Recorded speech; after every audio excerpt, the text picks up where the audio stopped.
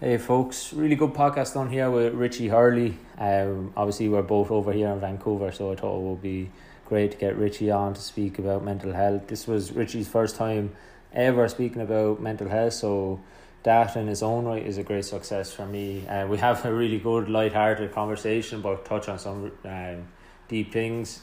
Richie speaks about like the community in Dunmore East, the GAA, his education, just different paths in life and how he's getting on, and just general different things, and just his advice to anyone who is struggling with mental health and stuff like that. So really good podcast, really enjoyed it.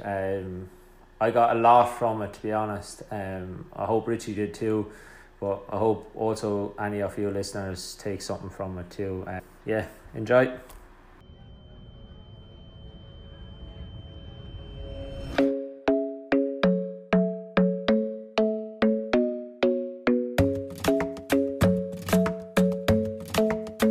Okay, so today on Difficult Conversations Made Simple, we have Richard Hurley, whom I will jump across a variety of topics that I feel we can really benefit from talking to Richie about, including school, having dyslexia, bereavement, and village life in rural Ireland. Richie, thanks for coming on. Could you just tell the listeners who may not know you a little about yourself and why you agreed to come on to this podcast? No problem at all. Jesus, thanks for asking me to come on as well. Delighted to get on here as well. Just kind of about myself, really moved to Canada about 10 months ago from a local small fishing village.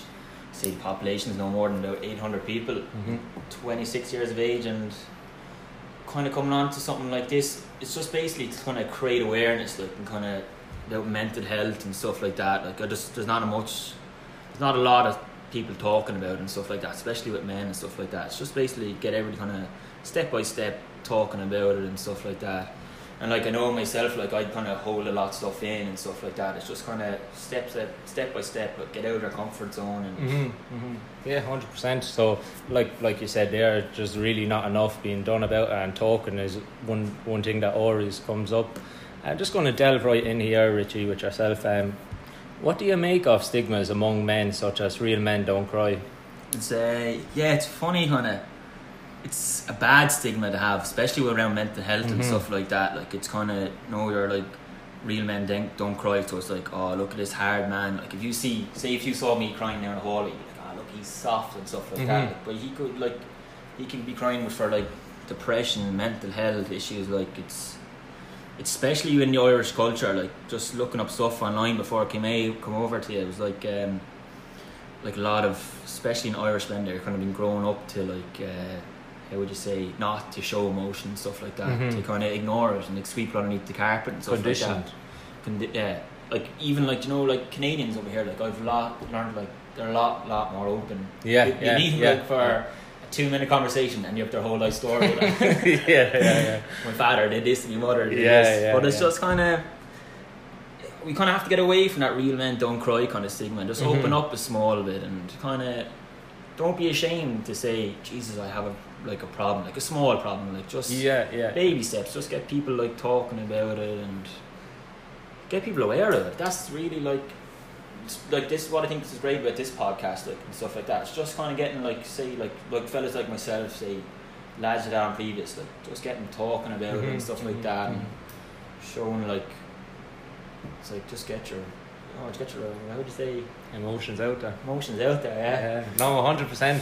And like, we carry this burden as men, like, just to be like, oh, I can't really cry. Like, I know even if I'm watching a movie or something silly like that, I mean, a sensitive scene in it or something, like, I'd be like, oh God, just think of football or something, I'm not crying at this, like, and I'd even be like that now, like, I'm not gonna lie, like, I'd hate corner from the mask. Well, I just think, like, if you did come across a fella who was crying or down, like, I think you'd be very unlucky to come across a friend or a family relative who sees you and says, "Geez, cop on, would you?" Like, I think it's kind of hard to say though, because you'd be like, that's what I think in the Irish culture is like, you could get fathers and stuff like that could be like that, kind of growing up was hard, but then especially with our generation, I think we're kind of getting more open and stuff like that. So I think nearly user in a sense to come to a friend than it is to come to somebody older than you.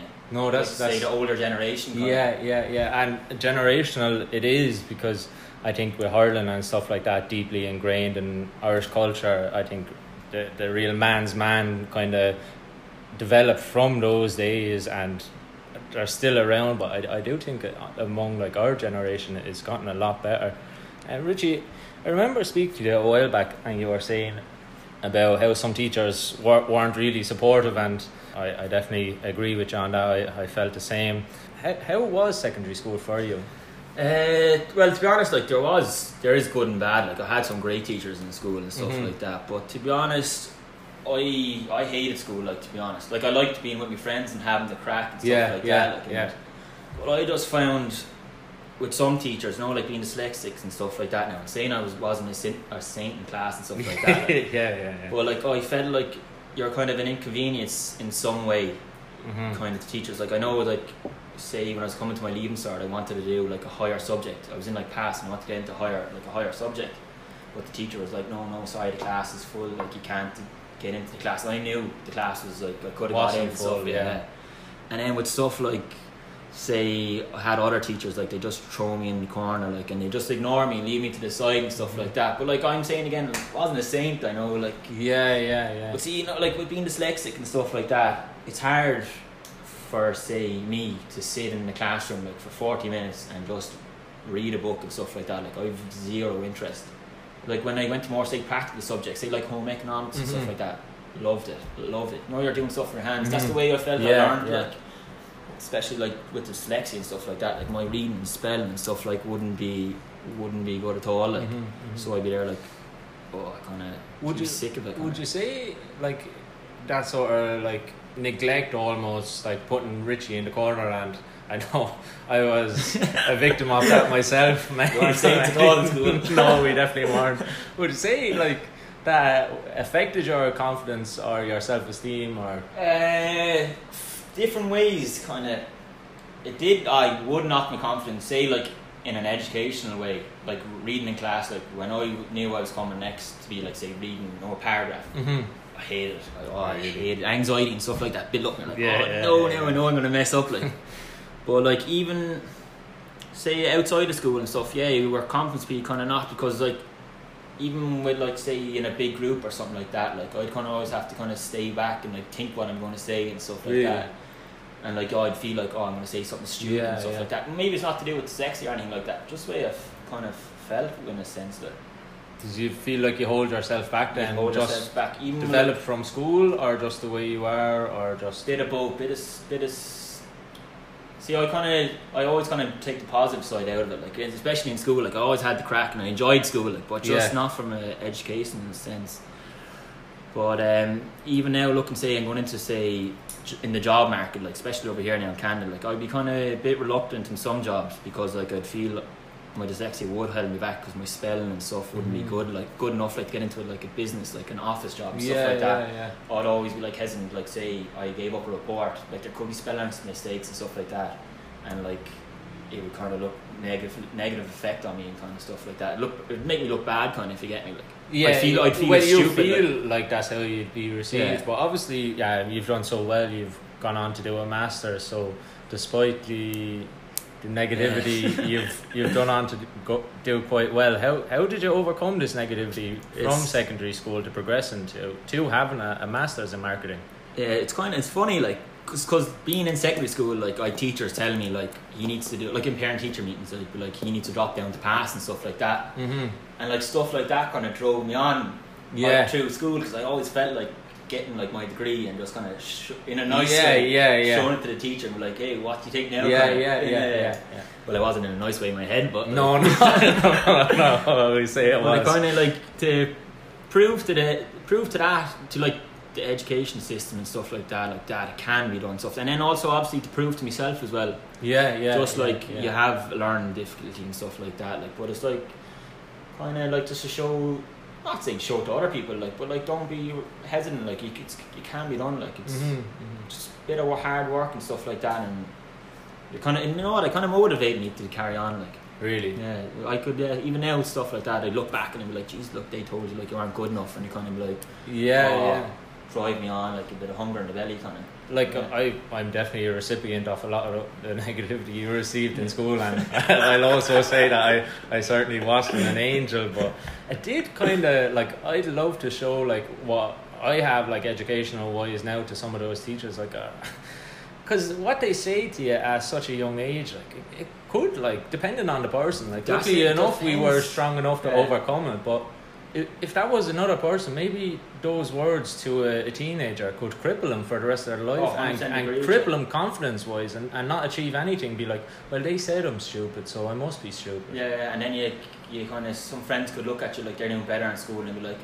you're not doing, like, you're failing, like, you kind of like, they all look, I must be stupid now, I'm failing exams. Look at him, he's doing great in school and stuff like that. Like, and then I was kind of lucky at home as well. Like, I was always kind of pushed and stuff like that to do stuff, but like some people mightn't have that at home and stuff like that to get pushed, and then they're kind of caught going into school and they're like, this negative impact, like negativity around, like, I'm not doing well, and then they go home and then they're like, their parents are getting onto them. It's just all combined stuff. It's not going to be good for it. No, and interesting thing you said earlier was about like anxiety about being put on the spot to even read or answer a question, like that can stick with people for their lives. Like, I remember speaking to one person, they had to like do some instrument in music, and they said like their fingers would be trembling at the top of their class, and the teacher would notice, but nonetheless put them on the spot. Like, so it's interesting to see what impact secondary school can condition someone to. But even even when I was in college, like, it was gas. I was doing my final year in college, like a master's, and still one of the lecturers said to me that the dyslexia is an only excuse, like, it's only made up and stuff like that. Really? So it's not just in secondary school, like it was fine in college and stuff like that. Like, it's a completely different situation, but like still some teachers like still be like, it's made up and stuff like that. I know myself, you have to work on it and like read more and stuff like that, but just still there's a bit of a stigma attached to it as well, kind of. Yeah, which is very unfair, and anyone like who doesn't really appreciate the science of dyslexia like would have an ignorant comment like that. What infrastructure would you like to see in the education system in Ireland to help students who may be struggling with their self-esteem because they have dyslexia, or secondary school just didn't suit their style of learning in general? So like this is why I loved college. Like, when I got on with college, because there is a really good infrastructure in there. Like, even I went to CIT, and so what they had in place was they had like a proper like learning centre. So it was a quiet room. There was like computers and stuff in that, and there was like an SNA teacher in there, like, to help you if you ever had a problem and stuff like that. Like, they'd read your project before you handed it up and stuff like that. And all the computers like had like so they had, what was it? So they did a software. I think it's called Grammar. Not too sure what it is, but it was like knowing Microsoft Word had like a spreadsheet, but this had grammar and stuff like that. So all computers had that. So it would highlight, like, say, like, because I'd be very bad, I'd miss a word, but they'd highlight like, this is what the sentence should be and stuff like that. They had really good like infrastructure like that, stuff like that. Which what I found like in secondary school, there is it to a small bit. I know like colleges have more money and stuff like that than secondary schools. But if you were seen to use a tool like that in secondary school, like, they'd be like, oh geez, you must be in the TIC class. See, that's another thing as well. There's really bad stigma around the TIC class and stuff like that as well. Like, the fact that we acknowledge it as the TIC class, but like, some of those people in that air quotes TIC class have gone on to open their own business and done really well post secondary school. Like, this is the thing about school doesn't suit people. Some people. Once you get out of that kind of rut in secondary school, you can just strive forward. Richie, just moving on from education, because I think the two of us could be there all day talking about education. I'm out of there now, so I don't want to go back. Good. I could eat more. You come from a remote village in Waterford called Dunmore East, a village that thrives in the summer but returns to normality definitely every September. What is it like to live in a village like this as a kid and now even as an adult? As a kid now, I couldn't fault it. Really? Best place. I wouldn't grow up anywhere else, because you basically, from the time you go to school till the time you leave secondary school, you grow up with all your friends and stuff like that. You play sport with them, do everything with them. Like, other than like, summer's great. Summer's great. There's booming and stuff like that. But then, being a local person, then you feel like your town is getting kind of taken over. Like you have people coming over from Dublin and stuff like that. Like kind of, you feel like you're kind of getting pushed to the side. Like, and then some people do love. Come September, they love, like, they feel like, we have our village back. Like, getting rid of Ruby Walsh and Ray Darcy. They're kind of gone. Like, you have your village back, kind of. But then you're saying, like, about drinking culture. Well, do you know what? One thing I found, like, say sport, like, say come 18, you can see how many people leave sport just to kind of go drinking and stuff like that. Like,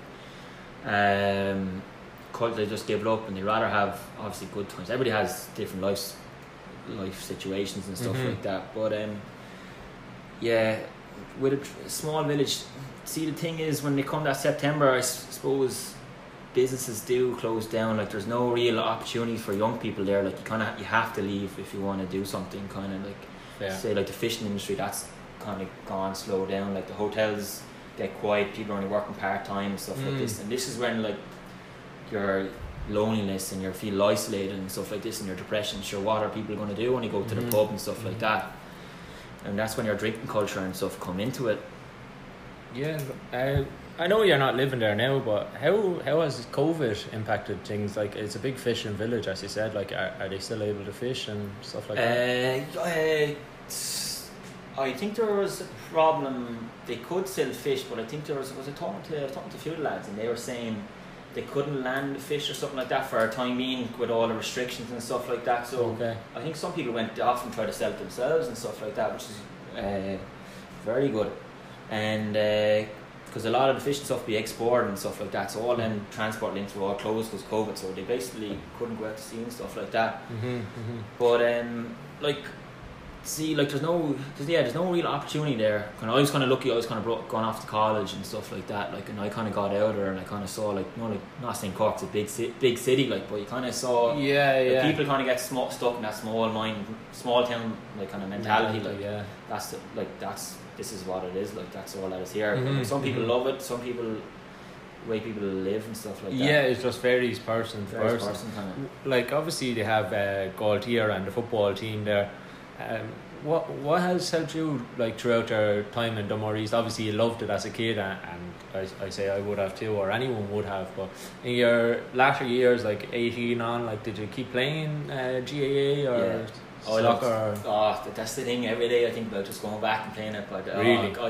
you crave it, going back and play. That's the one thing I'd miss big time now. Big time. There's just something about it. I don't know, it's hard to explain. But I have it over here, but it's different. You're not playing with your friends and stuff like that. But sport is a very big thing that kind of helped me and stuff like that. Because I was always kind of kept busy and stuff like that. I didn't have time to, like, hang around the village and kind of get up to no good, like, nearly. But I was lucky, like, very lucky with my parents and stuff like that. Like, my mother probably rub it into my face if she hears me saying this, but, like, they were always kind of gave me opportunities and stuff like that when I was growing up. Like, so like, there wasn't ever a sport that she wouldn't bring me to or wouldn't want to try or stuff like that. Like, she'd kind of like try it all. Like, even if I didn't want to do something, like, looking back now, like, I'd be like, thankful she did it for me. But when I was growing up, like, it was kind of like, what are you doing, man? Go away from me. Kind of like, I don't want to do it. Like, but looking back, thankfully now, like, and very lucky. How big is the GAA community in Dunmore? Like, if Galtier got a good run in the GAA, like... Oh, geez, the place was shut down. Really? The place was shut down. I remember we won the first time with Passage there in 2013, and it was the first time they ever won it. And Jesus Christ, but it was like the World Cup or something. But it was just unbelievable. You can't get better. That's the beauty of the GAA. Like, one of the best aspects of it that often gets oversighted, that, like, it can bring these rural towns together. Like, in some, like, I'd say if he got a good run in the hurling, like, or the football, like, the whole village would just shut down, and post offices, pubs, restaurants, everything. Everyone's going to the match, which is great. You can see, like, people, like, the community really gets together. Like, they're putting, like, the flags and stuff across the posts and stuff like There's that. There's a buzz around the community when runs like that happen. It lifts it up. Like, I know, like, there was, say, when we won it, around the time we won it in 2013, like, there was problems and stuff in the village. There was serious deaths, and, like, it kind of took the mind off, say, people and stuff like that, and giving them an uplift and stuff like that. And it just shows how even with stuff that goes on now, like the, sport can play a big role. like the local club, like it does so much. People don't get enough like thanks for like people that are like they give up their life for the GA and stuff like that, like and keep it going for young fellas. But like such a big impact on impact everyone on people, in the community. Like you could have all the problems in the world outside of the GA field. Once you get in the GA field, that all goes. You're running around, you come back out of that field, and you're a different person. You're happy out. Like yeah, no, 100%. Just the more sensitive topic now. You just touched on some deaths and how the GAA helped you get over that. But just going back to deaths, I remember you speaking to me recently about loss of a close friend, and I remember working in Dunmore East when that happened. How was this for you? How have you coped with it since? What coping mechanisms did you pull upon or rely on during this time? Like, you know, you have the old cliches like, oh, live life to the last and kind of take every day as it comes. Like, but like stuff like that kind of really does highlight that. And you're like rectifies that saying. Like, we only live for so long and it's so short. Like, and kind of drive you on a small bit to make take advantage of your opportunities. Like, go out and see the world, go out and enjoy your life, like, and stuff like that. But like, say for me, like, this would be the first time I'd ever talk about mental health and stuff like that. I know myself, like, you'd bottle it up like that, and you'd take to the park and stuff like that. Especially like the debt like that, like, you wouldn't be kind of, you have the hard man mentality, you wouldn't really go around like crying and stuff like that. But like, you see, the good thing of growing in a small village like that, like, everybody's so close and stuff like that. So you could say, you could talk to people and stuff about it, but I know from a man's point of view, like for myself, like, you wouldn't really get in depth and saying, kind of showing your emotion, if you get me. Like, you wouldn't be kind of crying and is stuff that like culture that. among your friends to be open? You know what, is some people deal with it completely different. Like, a lot of people could turn to drugs, to drink and stuff like that, and then I have friends that have turned their life completely around, like complete inspiration, like, and the stuff they're doing now is unbelievable. You wouldn't think 5 years ago they would be that person. Like, did you bottle it up? Like, I know if that probably happened to me now, despite me doing the podcast, like, my tendency would be to probably try bottle it up and just put on a brave face. Like, what approach did you use? That's it, just put on, like, it's laughter and smiling and stuff like that. Like, it's so easy to do that, but like, deep down you can be... It's a mask. A mask, yeah. That's it. What do they say? The saddest people are the smiliest people, or something like that. It's all a good quote there online. But it's like, you would bottle it up, like, you'd sweep it on, you'd ignore it. You'd kind of ignore that kind of feeling and be like, oh, look, it's better I don't say it. Like, kind of, I don't want to be seen as looking for attention and stuff like that. Yeah. Which is like, it's a bad thing, because, like, how would you say, kind of, everybody has some kind of problem, like, and it's not until you start talking about it and stuff like that, you kind of realise that everybody's dealing with a difficult situation and stuff like that. And well, it makes it, like, I'll use the word easier, but maybe not per se, that, like, you know, maybe that the person next to you is also feeling the same and also has the same worries and concern. Like, I think just speaking, and you might not get an answer with mental health. Like, I think there's no right or wrong answer when it comes to mental health, but just talking, something can trigger along the way, or worst case scenario, you find out that someone else feels the same and you're both in it together. And I think that's the big thing about it, that you're not alone during these moments. And like, we don't just try soldier on and just put on a brave face, because if you just talk about it, you just feel so much better. 100%. That's like, that's the same feeling you get from coming out for, like, out of training and stuff like that, or a match. Like, you just feel that relief is just gone. Just talking to you recently, you were really interested in getting involved with this podcast, and you wanted to take part. I know, obviously, you said this is your first time, like, actually openly talking about mental health, and like, I really appreciate anyone who is open to talking about it. Obviously, you've been through a lot, and from being maybe an introvert with mental health, I see, like, I'm saying, like, correct me if I'm wrong, but I see, like, a lot of growth, and you've grown, like, obviously mentally and academically and professionally. What advice would you have for anyone who may be struggling mentally and wants to talk about it, but they may not have the tools within themselves to do so? Like, it's kind of like over here recently now, say, like, I had a bad accident there, so I've had to lose my job and stuff like that, and it's kind of, I was kind of like I've not like you've nothing to get up for in the morning and stuff like that. You're hanging around the house and stuff like that, and you're like, oh, I feel useless at home and stuff like that. But then I kind of thought to myself, look, just start down, set small goals, like even getting up in the morning, cooking a healthy meal or something like that, or even going for a bit of a walk, like just even dressing your bed and coming back. It's not better going into your bed when the sheets are dressed. It's the nicest feeling.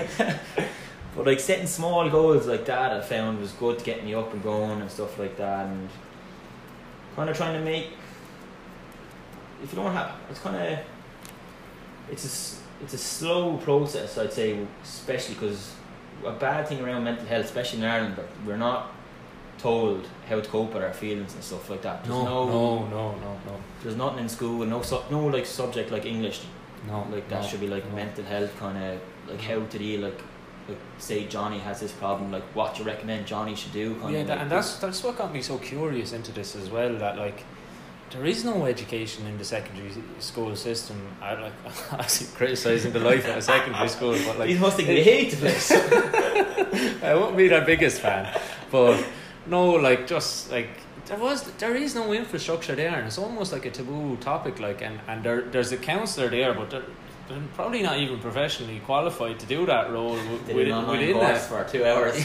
yeah, or something like that. You know, like, and they're pulling from a cohort of over 1,100 students. If you're speaking about De La Salle, like how's that one person supposed to deal with them issues and stuff like that? And then especially in school and stuff like that, a fella doesn't want to be going and seeing queuing outside the social care office, like stuff like that, to be like, oh, why is he? That's so true at that age as well. Like if you're 13, 14, like if you're speaking in first and second year, like you're coming from primary school where all the lads get on together, and only time you see someone cry at that age is if they fall or bust their knee or that's getting a whack of a hurley or a football to the head or something like that. Like, you know, so like you're right. I remember like thinking like along those lines, like if you did queue up outside the counsellor's office, like people would be maybe talking about, and maybe they wouldn't, but it would be in your head. That's the thing. It's all in your head.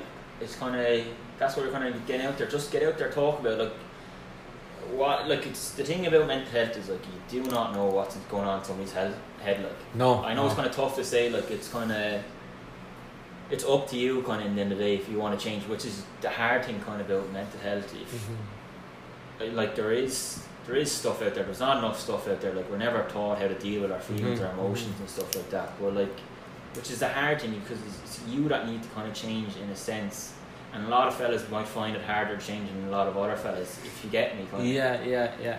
It's just, it's trying to get that thought process in your head is like, I know there's help out there, I know I can get over this, and it's just going to be a hard pat at the start, but it eventually leads into something good kind of. Yeah, no, and you see so many people who are like exemplify that, like, and mental health is so variable, and we don't know what's going on inside someone's head. But I had a great person on this podcast, and they were just saying like they remember reading some stories about someone like who was maybe on the path to doing something awful, but someone smirked at them or said well on the way, or said how are you, or something simple like just being a kind person, and he said that changed their whole outlook, and they were like, they just, you know, they're like, okay, I'm not doing that today, or, you know, like it's just be a nice person, like it really costs nothing.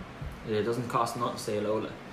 But that's just the stigma in our culture is just so negative against around mental health kind of.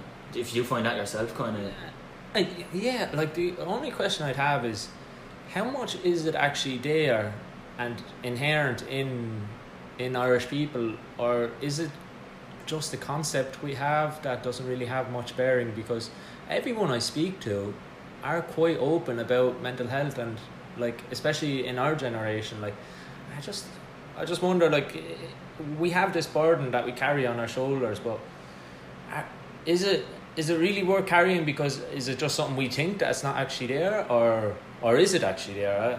It's yeah, this is the thing. This is why like this podcast is great. It's just getting us to talk about like stuff like that. That's what I like about it, because we just brainstorm through it, and like I don't have all the answers. I'm just hashing it out. No, and there is no answers really. You just talk, like, and that's the beauty of it as well. Like you could be caught, like you could have talked absolute waffle for like an hour or something. But it's we just might have stumbled across something that one or someone two goes, things. you know what, that's so true, like, and could be so revelational for him. So like, yeah, somebody could be listening to like and they're like, Jesus, like, oh yeah, look, that's all it kind of takes, kind of like a small thing, kind of like that. Like. But I only saw before I was coming over, like, like some of the small communities, like, do you ever hear the men shed?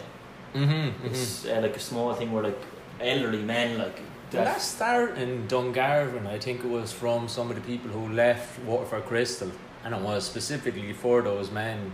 I remember working with, I think her name, Patricia, I think she was, in the WIT, and it was her dad or something set up the first men's shed in Dungarvan. But it's a great initiative. Great, especially like you're saying about the small village and stuff like that. Like it's kind of a place, like, especially with elderly men, like they have the whole hard man stigma. Like, a lot of them, like, are going to be a lot of isolation and loneliness and like depression. But sure, the only place they're going to go to deal with all these things is to the pub, and which is going to cause it even worse. Like, and it's probably the only place that fellas have the option to hang out is these bars and stuff like that. There's nothing like men's shed where they can go and like learn about how to cook a healthy meal and stuff like that. Yeah, that's the beauty of such a good initiative like that. That like there is men's men, and they don't necessarily.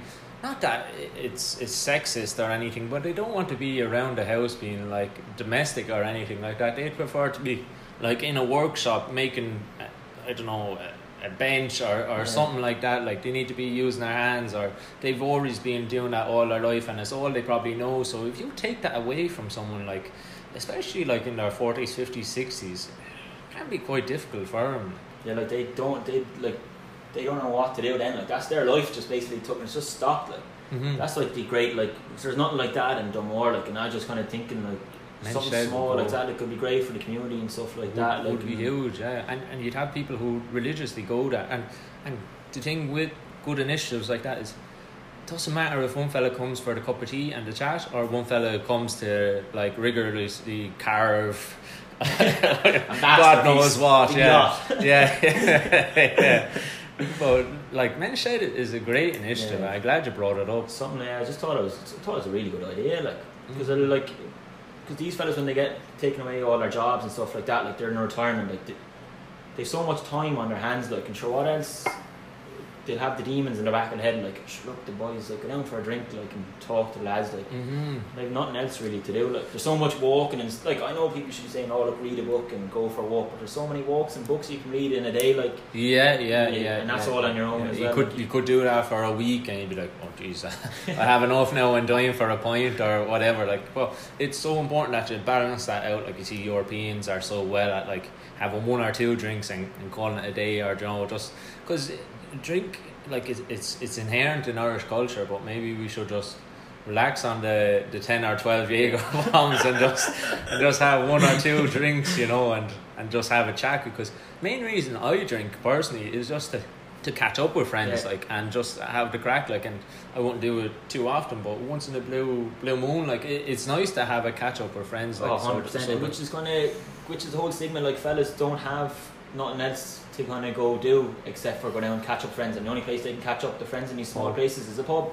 and that's it, like, and then I know, like, especially being here, like, it's gas to see, like, the Canadians and stuff like that, like, you know, they be down in the beach, like, down Kitsilano, or they bring down their 6 cans and they drink away, and then they might then go home then after that, like, but you can see some Irish fellas down there falling around the place, singing Irish songs, shouting, look for fights and everything, and all the ladies be like, look at this madman, it's a bad name down here. You're setting the image for the Irish in Vancouver. Oh, not that bad. Oh, great bunch. You speak earlier about goal setting, Richie. Is this something you've always done? Like, how has it helped you, say, either academically, professionally, or sports setting? Do you know what? When I really learned how to goal set, it's kind of when I was working in the Granville, because we used to be told, like, write out your list before you went to work, so you have basically, like, clean the toilets, look after the bar or whatever, like. And is that where it stemmed from? Kind of stemmed from that. I didn't realise it. Like, you were always told goal setting and stuff like that, but it wasn't until I physically actually wrote it down and I could tick off these, like, goals and stuff like that. And I was always told when I say my father, he'd be like, oh yeah, kind of write down their goals and stuff like that. It's easier, like, to tick off, like. But kind of especially, like, coming over here now and stuff like that, it's like, this is what I want to do and this is what I want to achieve, like, and when you've that written down and you're looking at that, say, every second day, like you're kind of like it's built into your brain, your mindset. Is there a statistic like you're 50% more likely to achieve something when you write it down? I didn't know that. I heard that. Yeah. Just from my personal opinion, it's only the last few years I've kind of like write it down, and you kind of like, oh look, you always like say you're on the bus and you're like, oh yeah, you kind of refer back to it, and you're like, I have that goal to achieve, like I need to take that off. You're kind of like, what am I going to do for the day? Like, oh, you're going to get that goal checked off. Yeah. Like and it's a good log as well to keep, like, because if you didn't write it down, like, it's easy to forget, like, oh yeah, I wanted to do that, I just forgot about it. And that's the beauty of keeping a list. Keeping the list. And even like I haven't done it now myself, but I hear a lot of people, like, because I was looking at stuff on mental health, like, and it's just like, say, keeping a journal of your day and stuff like that, and writing down like how your day was and stuff like that, and then see if you can achieve your goals. And then if you're writing it down what you did that day, I haven't done it myself, but I'm just kind of looking at it now. You're analysing your day. You're like, you didn't achieve your goal, so like maybe tomorrow change something, and something that can kind of point you in that direction, achieving that goal without being too harsh on yourself. But like strive for one change a week or one change a day or something simple. Small, like that. simple stuff, like just even like dress in your bed, small goal, box ticked, strike it off. Kind of simple, and there's something satisfying about like striking it off. Oh, there's nothing. Yeah, it's a nice, satisfying thing. Yeah. Did you use that through college? I didn't. I had it in my. I never wrote down my goals. I always had my goal in college was to complete college and stuff like that. I never wrote down a list for look, to do this, but I always kind of had it in my back of my mind. It wasn't until I kind of got out of college and I was working and stuff like that I kind of wrote down like my diary and said, look, like I kind of what I did recently, I kind of broke down my goals there recently. It was like short-term goal, mid-term goal, and then long-term goal. Like, put out a little plan, like a 5-year plan, and just see, kind of keep you on a path for like, and see if you can achieve it and stuff like that. Things like that are so good, like the SMART principle, like, and just a 5-year plan, like just to have an idea of where you're going and where you're striving, because it's easy, like post third level education or even secondary, depending on what you're working at, like it's easy to just like get into the monotony of working 40 hours a week. But if you're not striving for something, it can be daunting really, and almost depressing to be like, is this what I'm doing for the rest of my life? Like, you know, like up for what in the morning? Yeah, it's so good to, like, that's why I'd always be trying to do like an extra course, and they'd be like, geez, do you not have enough already? But I like learning and like pushing myself forward, and I always want to be the best, like, so like do think like setting goals. Better yourself in a sense, like you obviously do yourself and stuff like that, would you yourself? No?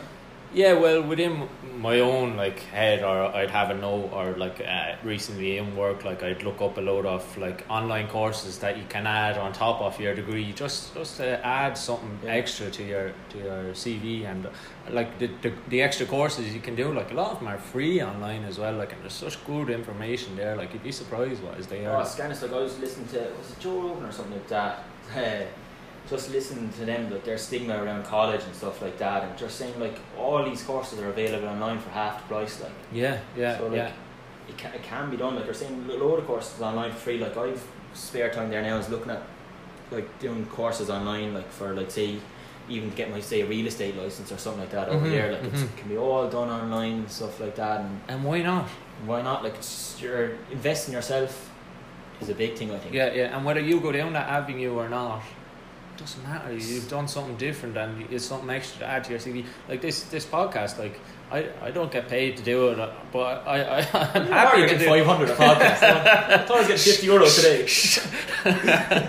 But it's just something good to do, and like if nothing comes of it, nothing comes of it. But it's just something I want to do. Oh, 100% agree. Like that's the way I was kind of brought up, is to give yourself as many options as you can, like, and like. Especially like I've done like hospitality and marketing and stuff like that. Like I've two areas I can get into. But then my thing for coming over here was like I always have that degree to fall back on if you can. So like I'm here like trying to like say try new things. Like started like a carpentry apprenticeship before I got my hand. So it's like giving like yourself like see if I like that, and if I don't like it, I'm like, oh sure, I can always have that to fall back on and stuff like that. That's so true, that like we come over here, like, and obviously I know I have myself been like, oh, I want to go and like delve into the industry, but we have our whole lives to do that, and like trying carpentry and stuff like that. Like it's a life skill that is useful in another way. May not like suit your professional like pathway, but like so good to learn like such different things, because I think like we're almost like chiseling the knife going down our professional path, but like might be blunt as anything in so many other like aspects that like just trying something different like can be so satisfying and like give us that break that we probably need. 100%, like 100% agree with you. It's kind of like just giving yourself, like you might find yourself working all your life, say 25 years, and you come to a stage when you're 40 and like oh, I hate this job now, like why didn't I back when I was 25 and I had no mortgage and had the option of like go and try these things like and stuff like that, like why didn't I go see if I enjoy it and stuff like that. I'd see like you can obviously whatever age you are, like even during college and stuff like that, you have a lot of older people in like changing their course and stuff like that, but like coming from our age now, we're kind of in a good stage of our life where we have these opportunities to go off and try new things and see what we like and what our dislikes are. It's kind of like seeing, giving ourselves, I suppose, options and seeing what you like and see what kind of career path, because you're going to be doing it for the next 40 years, you might as well taste a few things and see what you like. And you could do those things for 2 years, like even work in a bar or something like that, something simple, like, and after the 2 years you'd be like, that was great now, but I want to get back to my proper career or whatever, like, or you could love that, like you could have done like a part-time course being a firefighter over here, like with forest fires. I'm like, geez, you know what, throw that degree in the bin, I want to be a fireman, or you know, like go back to Ireland with the forest fire degree, not one fire. Yeah, let's see, start a fire there, please.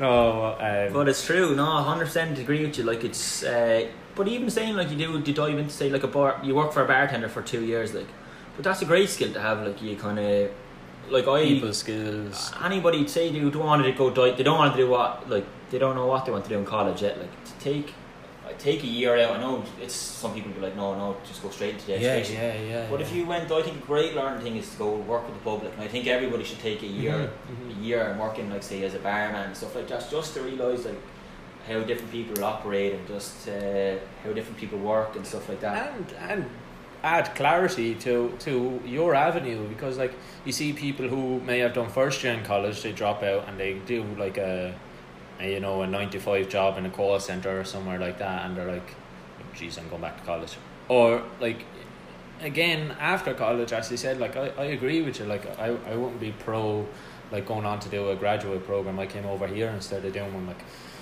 but like if I had taken a year or two out to do work in a bar or something that isn't like ascertained to my degree, like would have been fine too. Like what's the rush? And I think a lot of people forget that employers are just like yourself and I, like if I had a fellow who said, oh, like I spent 2 years doing whatever, like grand, like it wouldn't really have much bearing on the conversation, like, cause what difference would it make? Like, no difference at all.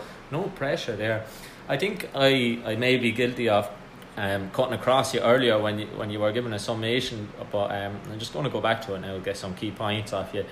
So just what key like aspects or of advice would you give to anyone who is struggling mentally then and just wants to talk? Well, first of all, I'd like to say, look, if there's anybody out there, like, hit me up on Facebook, whatever, like, I do not mind who you are. If I don't even know you, like, if you want a quick chat, whatever, like, no problem at all.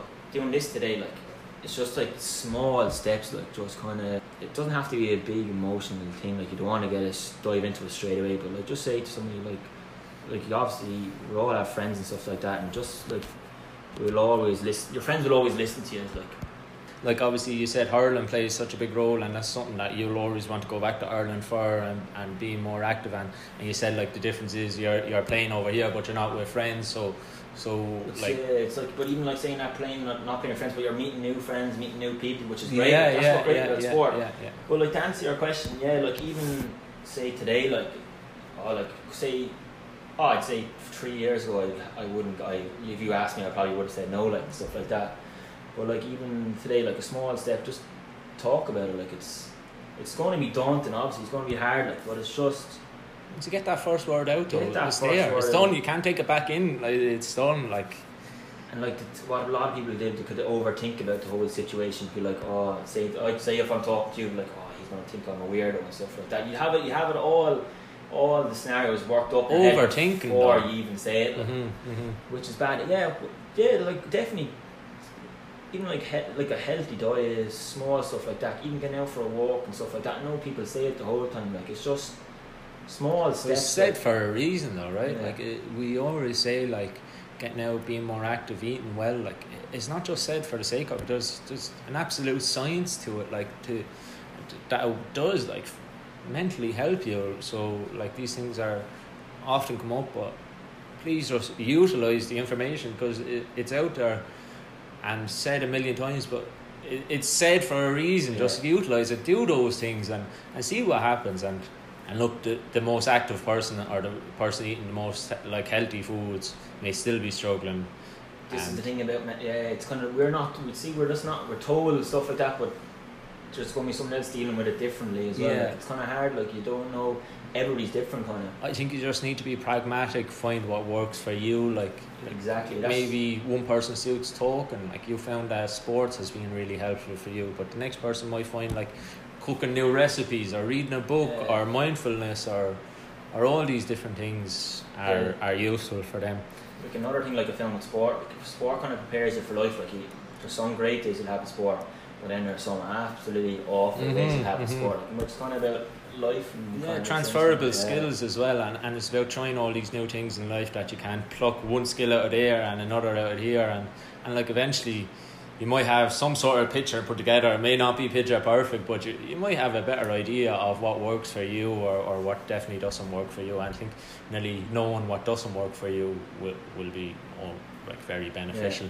Richie, thanks so much for coming on. I really enjoyed that podcast with yourself. I think we covered some great things there, delving and bashing secondary school, and then talking about your progression onto masters and living in Dunmore East. And you speak so highly of it. It's a great village. I lifeguarded there for 2 years. I couldn't speak more highly of it. I love the place, but I don't. People died. Was it 3 drowned when you were there? Was it? I was off that day. No, but it's a lovely place, and obviously it's great to have you over here. And anyone listening, just know that like no one has all the answers, but just if you were struggling and you thought this podcast was interesting, just reach out to either one of ourselves. 100%, yeah. Definitely not a closed book, either of us, and I'm not saying we'll give you all the correct answers, but we'll give you some sort of answer and try our best. So even an ear to listen to. Yeah, helps a lot. Thanks very much. No problem.